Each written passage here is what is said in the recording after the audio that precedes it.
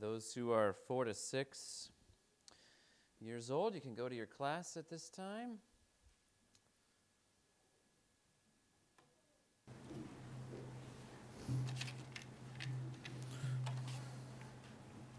The rest of us will stay in 2 Corinthians chapter 3. So the picture that I chose for the background is supposed to be a sunrise. What you saw here is the moon that is going to be barely visible as the sun is more and more dominant. This is the bottom part of the picture overseeing a lake. Very beautiful. What is it about sunrises that we love? Everybody loves sunrises. Sunrises produce hope. Why? Because the sunrise says it's a new day. And there are no stains on the day that is to come. And if yesterday was awful, or the last couple of days, weeks, months, or years were awful, a sunrise reminds us of the hope of something yet to be stained or unstained. Hope leads to bold ministry. You see that in verse 12, and we'll read that verse again. 2 Corinthians 3:12 is the theme verse for today. Since we have such a hope, we are very bold. Several years ago, true story, there was a dictator who had near absolute power. It was thought that some of his leaders were disloyal to him, so he came up with a test to test their loyalty. And he challenged them to bow to him. All of his servants did bow, because what most people value above all else is their safety. We can see that with recent days. And so some people's safety is usually their most valuable commodity. Most of his servants bowed, but not all. The truth of God can and should control our lives. It should give us hope. A sure hope that makes God's followers very bold. There were 3 followers that day of God that would not bow to King Nebuchadnezzar. They were so bold to defy the clear command of the king. He nearly conquered the world and had probably thousands of men, maybe some women there that day, and all of them bowed. Probably in a crowd, if everyone bows, there are 3 men stand out like a sore thumb that did not bow. And in Daniel 3, we are told of their story. We know them as Shadrach, Meshach, and Abednego. In not bowing and refusing a second chance, they tell us the reason for their resisting the command and willing to accept the consequences. I'll read you verse 16, and you have 17 up here. Shadrach, Meshach, and Abednego answered and said to the king, O Nebuchadnezzar, we have no need to answer you in this matter, or we don't need a second chance. He was giving them a second chance. Now, if you will bow with a second chance, whenever you hear all these different types of instruments, I won't throw you into the fiery furnace. And they said, we don't have anything to say. We don't need a second chance. And here's verse 17. If this be so, our God whom we serve is able to deliver us from the burning fiery furnace. And here is what probably caused the king to intensify his rage, so he was probably hotter internally than the fiery furnace ever could be. He's so angry. And these 3 Hebrews say, he will deliver us out of your hand, O king. There is the hope that caused these men, in the face of certain death, to be very bold. Verse 18 says, but if not, if he doesn't deliver us physically, be it known to you, O king, that we will not serve your gods, or we will not worship the golden image that you have set up. What they were saying is, we won't recognize you, Nebuchadnezzar, as a god. We're not going to do it. Why? Because the very first of the great 10 commandments says what? Thou shalt have no other gods before me. These men were probably not the only Hebrews there that day, but they're the only ones that made history. What caused their boldness was a hope. What caused them to be very bold in the face of a dictator who could end their life, or he thought he could. Very, very bold. And hope. What was their hope in? Their God will deliver them out of Nebuchadnezzar's hand. The reason for their boldness was hope in God's deliverance. Physical deliverance isn't always guaranteed. There are thousands, if not millions, of Christian martyrs down through church history that weren't delivered physically, like Stephen in Acts 7. But Stephen was delivered that day spiritually and taken to heaven to enjoy eternal life in the presence of his God. All Christians are guaranteed spiritual deliverance. So why are we not very bold?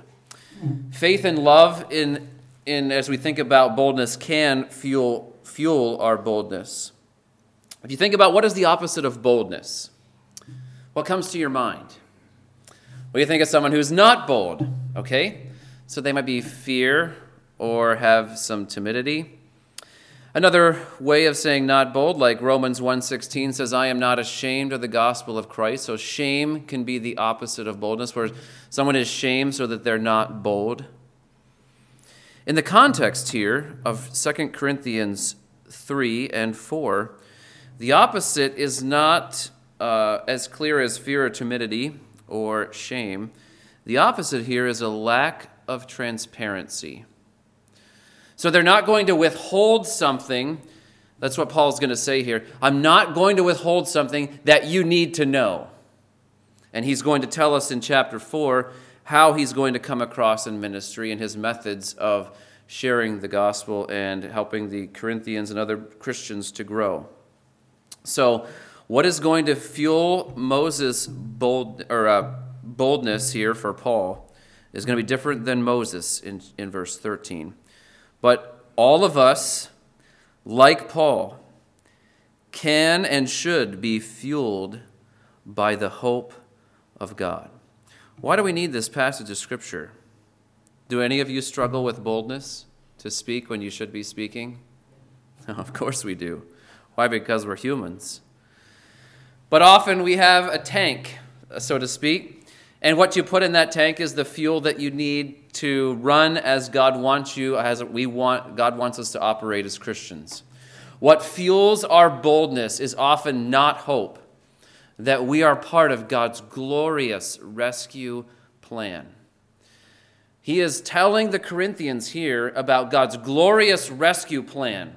This plan that is so much better than the Old Testament glory that Moses got to see, and only Moses got to see. And Moses had to cover his face, and the Israelites didn't want to see Moses' face glowing. And so Moses put a veil over his face.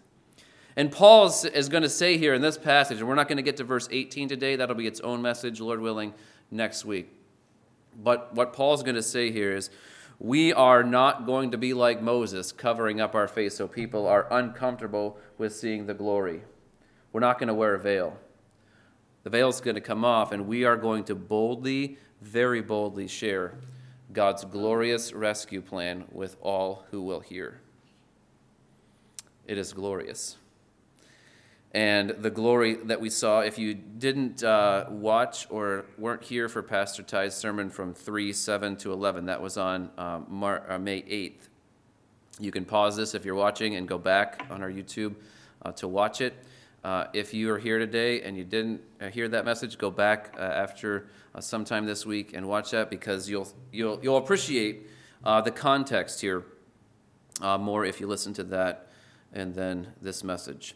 So we all struggle with fuel. Now, the older you get, the more I'm realizing this, you have to be careful what you eat and what you drink. The reason I wasn't preaching on Easter this year because I probably wasn't careful with what I drank. And it caused my body to produce a kidney stone that was awful. So I've tried to change what I drink, so hopefully I will avoid kidney stones. At least do what I can to avoid them. But we have to, and you can eat junk food for a while. You can treat a new car and put lousy gas or gas that may have water in that engine for a while because it's new and it will run okay. But if you want that car to last, and the older our cars get, and I have a car that's got 246,000 miles, it probably likes high octane gas better than the cheap stuff. But we have low octane or low quality fuels for boldness, and we wonder why we're not bold. These could be our personality, where we trust in our personality and our personality is bold, but that's not going to fuel boldness that's very bold that Paul's going to address today. Other fuels might be guilt, like I just feel guilty, so I should be speaking it. I'm not confident, and guilt is a fuel, but it's a low octane, low quality fuel for our speaking, for our ministry. Tradition, we just always do this. Or opinions, I have this opinion, this is my opinion, it's a strong opinion, and other people's opinion, this is what I should be doing because I want to please other people. Those are low quality fuels. Personality, guilt, tradition, opinions, yours or others. But confidence in God's truth and God's plan will ignite our passion for spreading God's word as a clean, burning, like a jet fuel, high octane. Or if you don't like the analogy of that for you healthy eaters, it would be like a superfood. Okay, something that will really fuel your body in a very healthy way. This is what Paul is talking about here, that we have such a hope. And he is going to explain this for us, what his hope is in. There's an Old Testament reference. We're going to compare. All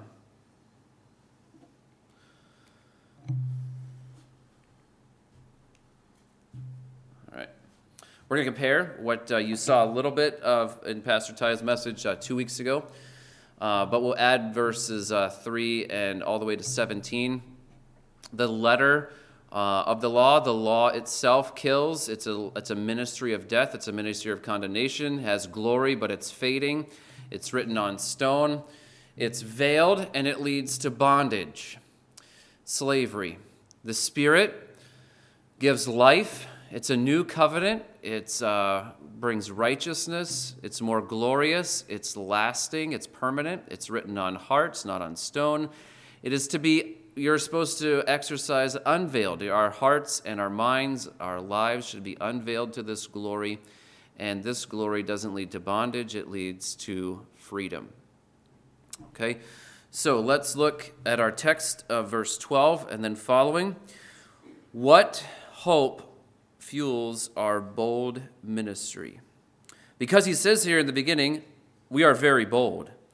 Verse 13, not like Moses. Okay, so Moses is different in that he didn't have the boldness that Paul is going to encourage us, encourage himself and the Corinthians and us today as ministers of the gospel, ministers in the church.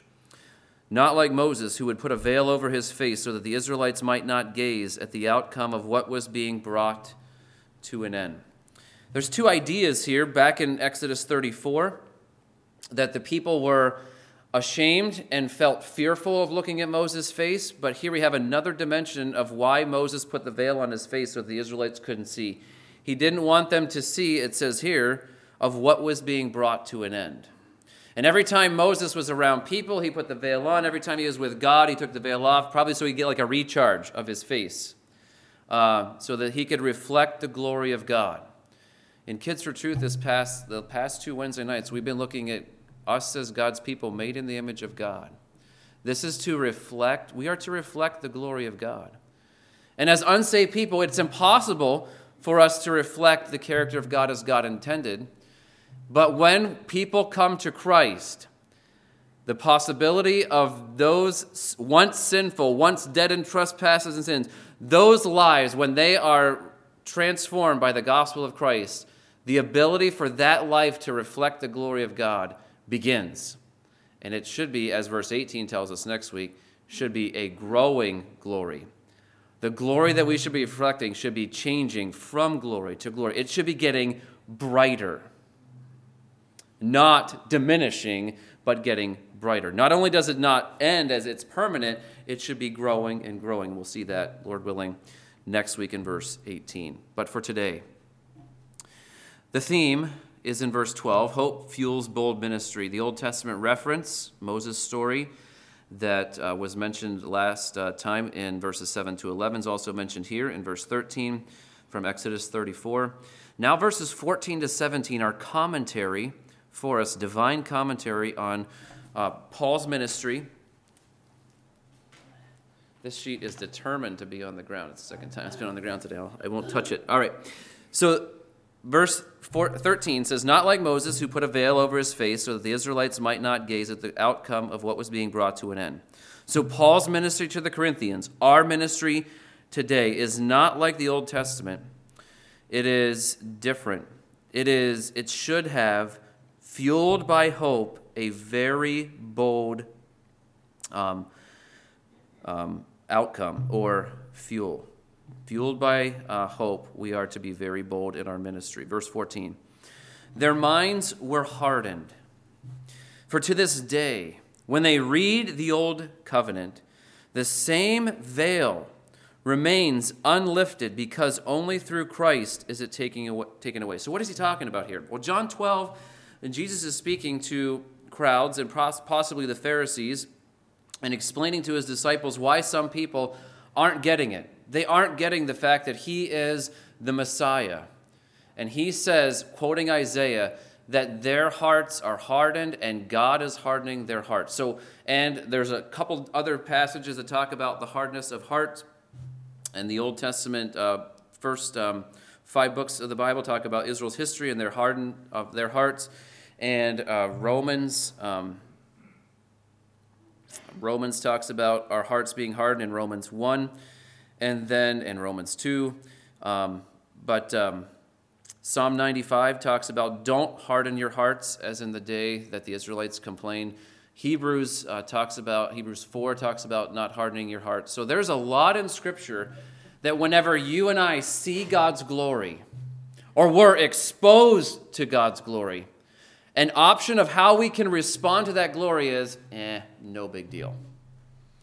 Or like the Israelites at Mount Sinai, why they didn't get to see God's glory, they didn't want to see God's glory. They pushed Moses and said, Moses, you go talk to God. We are afraid of God. And they should have been. Why? Because they were sinful. They're rebellious. They were obstinate. And when confronted with God's truth, they said, outwardly we'll obey. But as Moses lingers on the mountain, what do in Exodus 32? They make a golden calf, which clearly disobeyed the second of the great commandments. And Moses comes down, breaks those commandments in Exodus 32. And in Exodus 33, Moses asks to see God's glory. Exodus 34, he does see God's glory at the second giving of the 10 Commandments. And Moses has some boldness, but has to veil his face because the people don't want to see him. And here it says that he also doesn't want them to see that his glory of his face is fading. But the people of Israel in the Old Testament, their minds were hardened. If we don't accept God for who he is, if we are exposed to the glory of God, let's imagine that we are at this beautiful picture where we're watching the moon go down and the sun come up at the same time, and we're watching this happen by this lake with the mountains in the background. What is our response to be? We can look at a beautiful sunrise or a sunset, or we got to go to the Grand Canyon, and we can go there and say, millions and billions of years ago this was formed. Why did I say that? Because the Grand Canyon is probably the handiwork of God. All of God's creation is his handiwork. All the stars and the moon and the galaxies declare the glory of God. And it says in Psalm 19 that day unto day it utters forth speech, and night unto night shows God's knowledge. And when we are in the middle of God's creation and we are surrounded by his glory, and we give his glory to science, what are we doing? We're changing the glory of God to be something like just what we can imagine him to be.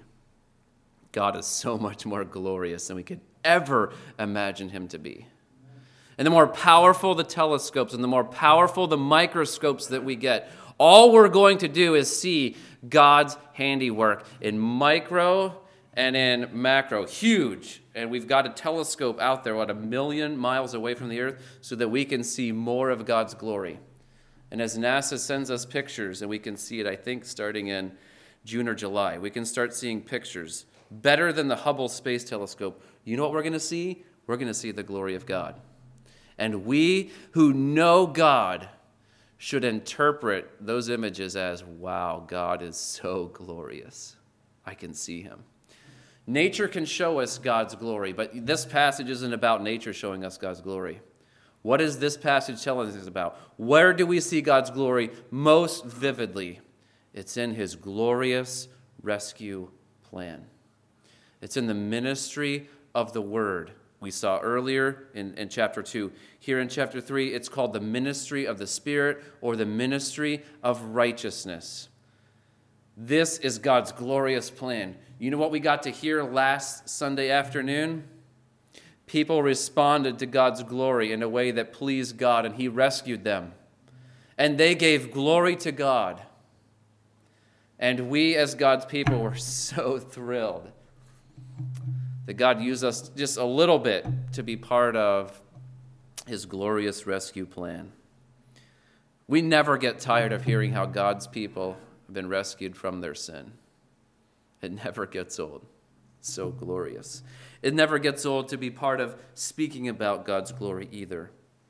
And here the boldness that we need is directly attached to, we hope, because God's glorious rescue plan is not a fading glory plan. Okay, if this is too small for you, I'm sorry. Let me know and I'll send you the notes. But we hope because God's glorious rescue plan is not a fading glory plan. We just read that in verse 13. In verse 14, we hope because God's glorious rescue plan depends on Christ alone. If it depends on us, it's not as glorious. Because we're human, we get tired. We get fueled. Our fuel for boldness gets the wrong fuel, or our engines don't run right. But God's hope and God's truth can and does want to use these bodies that were redeemed to speak of his glory. Our minds can be hardened. Verse 14 continues, for to this day. So for hundreds and hundreds of years, God has given the Israelites the law in around 1400 BC. And for 1400 years, when people saw the Old Testament, the Israelites, of all people, should have known the Old Testament, expecting the Messiah to come and rescue them. And the Messiah came, and they were the ones who are chanting, crucify him. And then Paul and Silas and Peter and James and John, and they go out, and the other apostles go out and tell people about God's glorious rescue plan. And Stephen, and what do the Jewish people do? They stone Stephen. In one city, they stoned Paul, left him for dead. And they chased Paul around on his mission trips, trying to tell people not to follow Paul. Don't listen to what he's saying. And he's telling them about God's glorious rescue plan. And when he gets to Corinth, there are believers there in Corinth who turned away from all kinds of wickedness in 1 Corinthians 6. And they were washed and they're cleansed and they're justified. They're right with God. And they once served all kinds of immorality and idolatry that they are part of, like our day. And when people turn to the Lord, this veil that they can't quite see God's glory, that veil is taken away. Look at verse 14. The veil, the same veil, if our hearts, our minds are hardened, to this day when they read the Old Covenant, They can't see God's glory for all the rules. All they do, as the Pharisees did, try to keep obeying the rules, and get everybody else to obey the rules with you. But they don't realize the rules were to point people to the glory of God, and that you can't obey these rules. As Galatians 3 said, the law was our schoolmaster to lead us to Christ. The law was meant not to be obeyed. It was meant, if you could obey it, to that you would earn eternal life. But no one can obey it. The people that thought they were obeying it, Jesus told them, even if you lust, same thing as committing adultery. Even if you have anger in your heart, same thing as murder. Oh, wow. And then he concludes the Sermon on the Mount with, unless you're perfect, you're not going to see the kingdom of God. Why did he say that to this Jewish audience? Because they thought they saw the glory of God. And here is Jesus in the person of the glory of God standing there, telling them what they needed, and they rejected him. And therefore rejected the glory of God. Why did they reject Jesus? Because they're, according to this passage, they can't quite see him. And when he's there, their minds were hardened. See, you can harden your mind up to a point, as Romans 9 says, as Pharaoh did for a while, and then God started hardening Pharaoh's heart. You can harden your heart to the glory of God over and over again until you reach a point, as Romans 1 says too, God starts giving you over. And when God starts giving you over to do all kinds of wickedness, and the glory of God should be changing you from that wickedness, and it doesn't change you, God's going to start hardening your heart. There's a lot of passive verbs, which means someone else is acting on the behalf of the people whose minds were hardened. They're not hardening their own minds now. God's hardening their minds because they're rejecting him. And the same veil, it says here in verse 14, remains unlifted. That, again, is a passive. They can't do it. They can't lift the veil themselves. Why not? Because this verse says, because only through Christ is it taken away. When we talk to people, we don't have to know everything that everybody believes in world religions, because some of it is very, very confusing. It doesn't make sense. What we need to discern with people in talking with them and building a relationship with them is, what do they believe about who Jesus is, what he has done, and how are they responding? What is their responsibility? If they get Jesus wrong, then it's a cult. It's a false religion. If they get his salvation wrong, it's a cult. It's a false religion. Why? Because of these passages like this. Only through Christ is it taken away. There is no other name under heaven given among men whereby we must be saved. But in Christ, the veil is taken away. Why is it that so many people struggle to believe what the Bible says about Jesus Christ? Because their minds are hardened.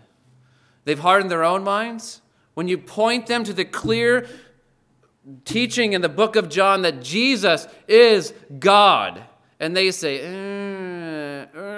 no, I can't accept that. Okay, if you reject Jesus is God, you're rejecting God's glorious rescue plan. Because only through Christ is the veil to see the glory of God taken away. We hope we are part of God's glorious rescue plan. Every time we gather as his people, every time you read the word, every time you are surrounded in nature by God's glory, that should make you be thankful that you're part of God's glorious rescue plan. And if you're part of it, then your hope that you're part of it should cause you to be very bold. This is what hope does for us. It fuels bold ministry. And it's only through Christ is this veil taken away. Now we can see God. Now we can understand that Jesus is the way, the truth, and the life. Now we can see that no man comes to the Father but through Christ. Now we can see why Jesus cried out on the cross, "It is finished," paid in full. Now we know why the resurrection of Christ is so important. because God accepted Christ's sacrifice. Christ did pay the full penalty of sin. Christ did destroy death as he rose again the third day. Christ did fulfill his own prophecies saying that he was going to rise the third day. He is in heaven interceding for us. He did send the Holy Spirit in Acts 2 to live inside of us. All of God's glorious rescue plan fuels our hope and fuels, when we have hope, that we are on the right team, that we are part of something much bigger than we are. We're part of showing people God's glory and encourage them to respond in humility, repentance, and trust. It depends on Christ alone. Only through Christ is this veil to see the glory of God taken away. Verse 15, yes, he's going to emphasize this again. Yes, to this day, whenever Moses is read, so this would be the Old Testament, specifically the first 5 books of the Old Testament, the law of God, a veil lies over their hearts. So their hearts and their minds are involved here. When we see God, we won't glorify him as God. Our mind is hardened by God because we've hardened it ourselves. And he says, okay, if this is what you want, you don't want me, you want your own way, I'll start giving you your own way. And your mind starts getting a little harder toward God. Not only is your mind affected by your refusal to look at God's glory in the person of Jesus, your heart is also hardened as well. They can't see. There are so many people that are we would say so close to seeing Jesus for who he is, and that they refuse something about who Jesus is. And we say, you got to accept Jesus as he appears in the Bible. The Jewish people around Jesus had to accept his statement in John 10 that I and my Father are one. We are the same. And the Jewish people said, you are blaspheming, picked up stones ready to hit him. He wasn't blaspheming. He was telling them the truth. He was showing them the glory of God in the face of Jesus. Instead of submitting in submission and thanking him for coming, they wanted to stone him. When they couldn't stone him, they could crucify him. But it was all part of God's glorious rescue plan. So a veil lies over their hearts. Their minds are hardened. We hope, because God's glorious rescue plan depends on God enabling understanding. Have you ever talked to someone and you cannot convince them that Jesus is the way, the truth, and the life? You cannot convince them that they have to return from their sin and trust Christ alone. They say it's too easy. They give you all kinds of other excuses, and you say, I just can't convince you. I can't get in your mind and soften that mind. I can't get in your heart and convince you that Jesus is who you need. We hope, because God's glorious rescue plan. Look at the end of verse 15. When Moses is read, a veil lies over their hearts. Depends on God enabling them to understand. It involves their heart, their will. And all this is passive. So God is having to do this. Whenever people turn to Christ, God acts on our behalf. He will act on their behalf too. Verse 16. But when one turns to the Lord, the veil is removed. It doesn't say they remove the veil. Who removes the veil? Let's go back to the story of the cross. Who removed the veil of the temple? Was it man-made tearing? It wasn't from the bottom to the top. It was from the top to the bottom. Why? Because God's showing all the Jewish people, you now have access to me. And it is not into the Holy of Holies. It's into the presence, the very presence, the throne of grace, Hebrews 4 says. You have access. I have access. How do we have access to the glorious throne of grace? It's through Christ. Who removes the veil for us? It says here, it is removed. And we're left with asking the question, who's removing this veil? Because it's not done by the person who wants God or wants understanding. No, this is someone who needs the veil removed for them. So it says, when one turns to the Lord. So here's our responsibility. Here's only human responsibility here.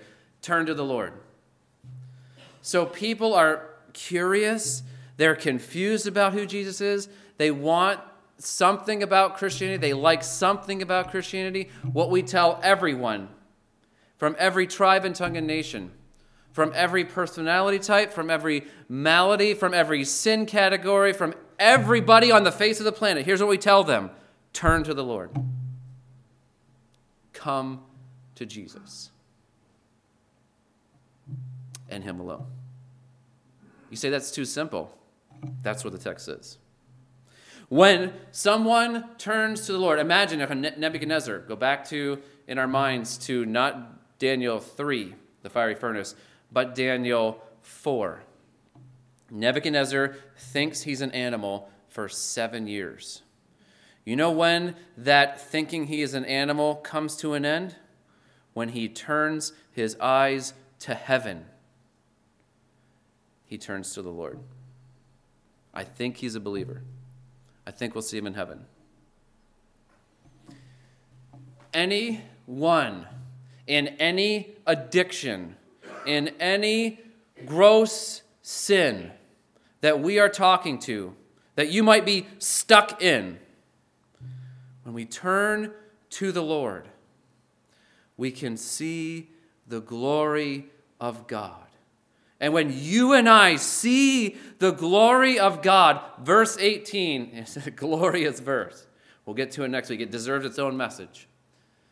But this fuels our hope. We are part of, in our ministry, and whole book is about ministry. You see the word ministry over and over again. You'll see it in chapter 4 too. We are ministers of God's glorious rescue plan, telling people to come to the Lord. You can't figure this out. I have talked to people recently, and they say, I cannot understand God's rescue plan. I said, you don't have to figure it out intellectually. You have to just come to him. He's figured it out. You don't have to figure it out. You don't have to do everything just right. Say all the right words. No, you come to him.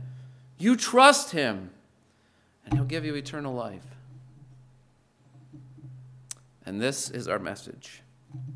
We're part of a glorious rescue plan, and it depends on God enabling understanding, God softening the mind, God opening the heart and taking away the veil. And when people turn to the Lord, the veil is removed. In verse 16, we hope because God's glorious rescue plan depends on the sinner turning to God the Spirit. You say, God the Spirit? I thought it was God the Son who is called the Lord. Right, I thought that too until we have verse 17. And verse 17 is pretty clear. The Holy Spirit of God does the work behind the scenes for us. Oh, he is working so much. And your homework this week is going to be to study 1st and 2nd Corinthians and look for all of the references of the Holy Spirit and all that he does for Christians. It is fascinating. And I'll encourage you to join me this week in doing this study. But we hope because God's glorious rescue plan depends on the sinner turning to God the Spirit. When one turns to the Lord, the veil is removed. Who removes the veil? God, the Holy Spirit, removes the veil. How do we know that? Because we have verse 17. Now let's go to verse 17, and we'll start at verse 17 and add verse 18 next week. Verse 17 tells us, now the Lord, or this Lord, is the Spirit. And where the Spirit of the Lord is, where the Spirit of the Lord is working, is being submitted to, and he is the one who is now softening the mind that was hardened. He is the one who is removing the veil over our heart that could not see the glory of the Lord, and it's confusing to us. He's the one who removes the veil, and when the veil is removed and we can see the glory, and we respond to this glory, that is where there is freedom. And only then is there true freedom. Freedom in Christ, yes, but freedom that the Holy Spirit gives us. The Holy Spirit is so active in our lives before salvation and after salvation.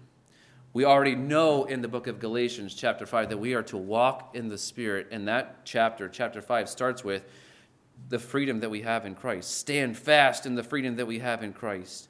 And love other people because we're set free from our flesh, from our sin, drugged down, and life is all about us. Oh no, life is all about Christ. Life is all about the Holy Spirit using these once dead bodies, and Christ has made us alive, and now he can use us. And this passage talks about him using us in ministry. Bold ministry, not just bold ministry, very bold ministry. And what's fueling that very bold ministry? Hope. Hope is so powerful. In verse 18, we'll look at next week, but we hope because God's glorious rescue plan includes all Christians. And if you don't believe me, look at the beginning of verse 18. And we all. It's not just Paul, Silas, not just Paul, Barnabas, Paul and his co-workers, not just the apostles years ago. No, it says we all. Corinthians, apostles, believers at Grace Bible Church in the 21st century. And we'll talk about this verse next week and what it means and how it fits in the context of bold ministry. So 3 things here in closing for application for us. Next week's message, it's going to be a lot of application. So if you don't like your toes getting stepped on, sorry. They're going to get stepped on. All right. If we were to evaluate your life right now and the people that know you best, would they say, this Christian is a bold minister? Would that be even in their top 10 descriptions of you? Or would they say, this person lacks boldness? See, if boldness is fueled by a personality, we can say, I don't have the personality to be bold. And we give ourselves a pass, where this passage I don't think gives us a pass. If your opinion, or back to the fuels, the inadequate fuels for boldness, guilt. I don't really feel guilty. I just tell myself, I'm not. That's someone else's job. And we get ourselves out of ministry, and no one would consider us bold, or no one would say very bold. If you are not, and I am not, a bold minister of God's glorious rescue plan, then I probably don't have the right fuel. If your car doesn't run, the very first thing you do is check the fuel. You can't get the lawnmower started, the very first thing you do, check the fuel. You got to have fuel. And what is fuel here? It says in verse 12, go back there, since we have such a hope, we are very bold. I'm not making this up. This is exactly what Paul wants us to see. Hope fuels bold, very bold ministry. And if we're not bold, then we got to ask ourselves, I'm going to need more fuel. So we go back and say, wow. Okay, imagine if you got saved as an adult, you can put yourself here, that once my heart was hard. Once my mind could not understand, and I was blaming God, I was angry at God, I was confused. Whatever you were feeling, and all of God's truth that you saw in God's word did not make sense until you came to Christ. And when you came to Christ, breath of fresh air. Okay, we sometimes get over our salvation if it happened decades ago. And the hope that you and I had that we have eternal life fueled bold ministry right after you and I trusted Christ. The problem is we didn't keep going to the fueling station. We didn't keep going back to the Word and keep going back before our God in prayer and say, God, I do not have the boldness. I've lost hope. that we're on the winning team. You can watch the news and you can get so discouraged. You can be on social media and it drains you spiritually. Or you can spend your time and say, you know what, I'm going to limit how much fuel I put in my heart and mind online, on the news, newspaper, social media feeds, all that is just draining and distracting you. And say, I am going to get in the Word and I'm going to look at the glory of God. Oh, man. And when you and I see the glory of God, you'll be bold. I'll be bold. The problem is not with the hope. It's not with the truth. It's there. And we've experienced it as Christians. And now we are ministers of God's glorious rescue plan. All right, 2 challenges this week to help you. If you're not a bold minister, you need more fuel. Are you willing to meditate on God's removing the veil over your heart so that you can see him this week? See, general revelation is good, but looking at the trees and the stars and the galaxies don't tell me about Jesus. They don't tell me that I'm dead in trespasses and sins. They don't tell me very specific things that the Word of God does show me. And so I can see God's glory generally, but very specifically, I see God's glory in the person and work of Jesus Christ. And I expose myself to that glory as if you want to get a sunburn. You go out today and you sit in a chair and you just let yourself get baked. And you'll come back next week and you may look a lot different. And someone says, spend some time in the sun. When you and I want to be changed, we spend time in the presence of the Son of God. And his glory changes us. We won't be the same. But we have to be willing to meditate on God's removing the veil over our heart. We have to expose our hearts and our minds to what he has done for us in salvation. Here's what helps me. When I think of how the percentage of people that the broad way leads to death and the narrow way leads to life, and I'm on this narrow way, I'm like, I'm not here because I'm better than anybody. And our sufficiency, as he said earlier in chapter 2, we're not sufficient for these things. We're not sufficient to share the word. And Christ made himself available to me. He softened my heart and my mind. And I'm part of God's rescue plan. If I'm part of the 10 or probably 10% of people on earth that are going to heaven,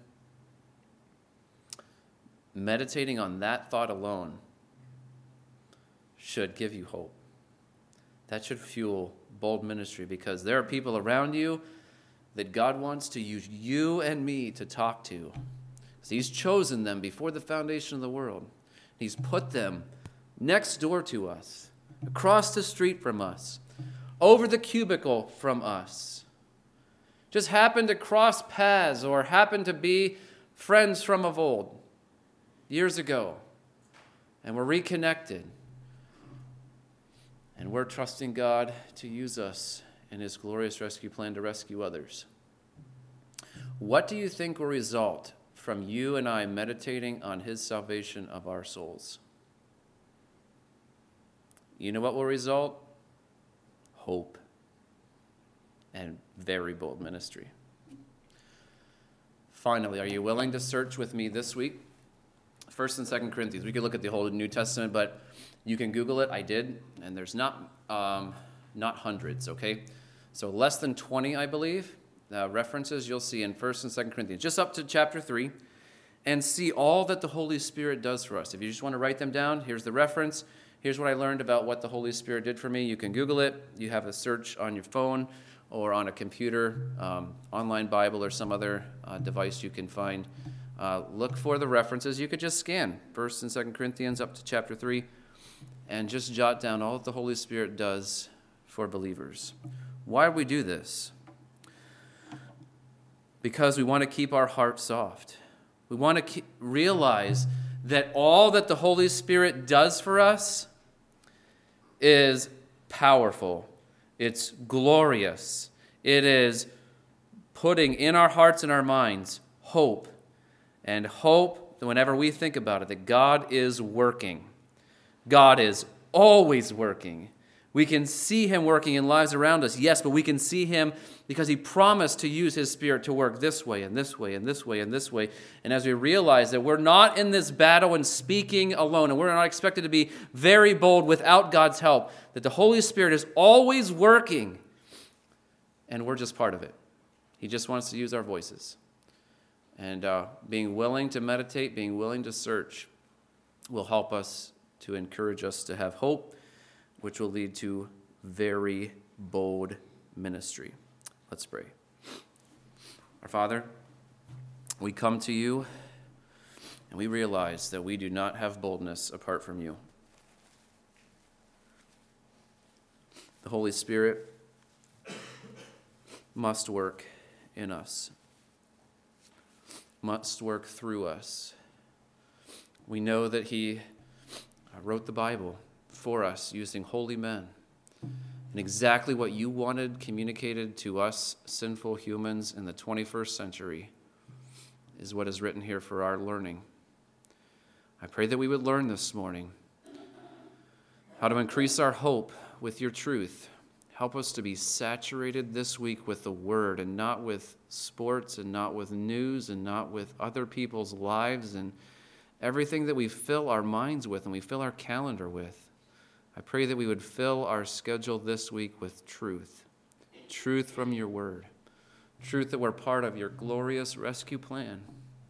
Help us to be willing to meditate on this glorious rescue plan day and night. And that you would increase our hope. As you increase our hope, help us to be very bold. And as we are very bold in ministry, help us to give you all the glory for it. It's not us. We are not sufficient for this. You make us sufficient. Use these insufficient bodies, weak as we are. Empower us with your Spirit and the inner man. Change us by your glory. From once ashamed, now unashamed of the gospel. From once timid or fearful to bold. And when it's our time to come, stand before a dictator and bow, that we will say our God will deliver us, in whose name we pray, whose Son we hope. Amen.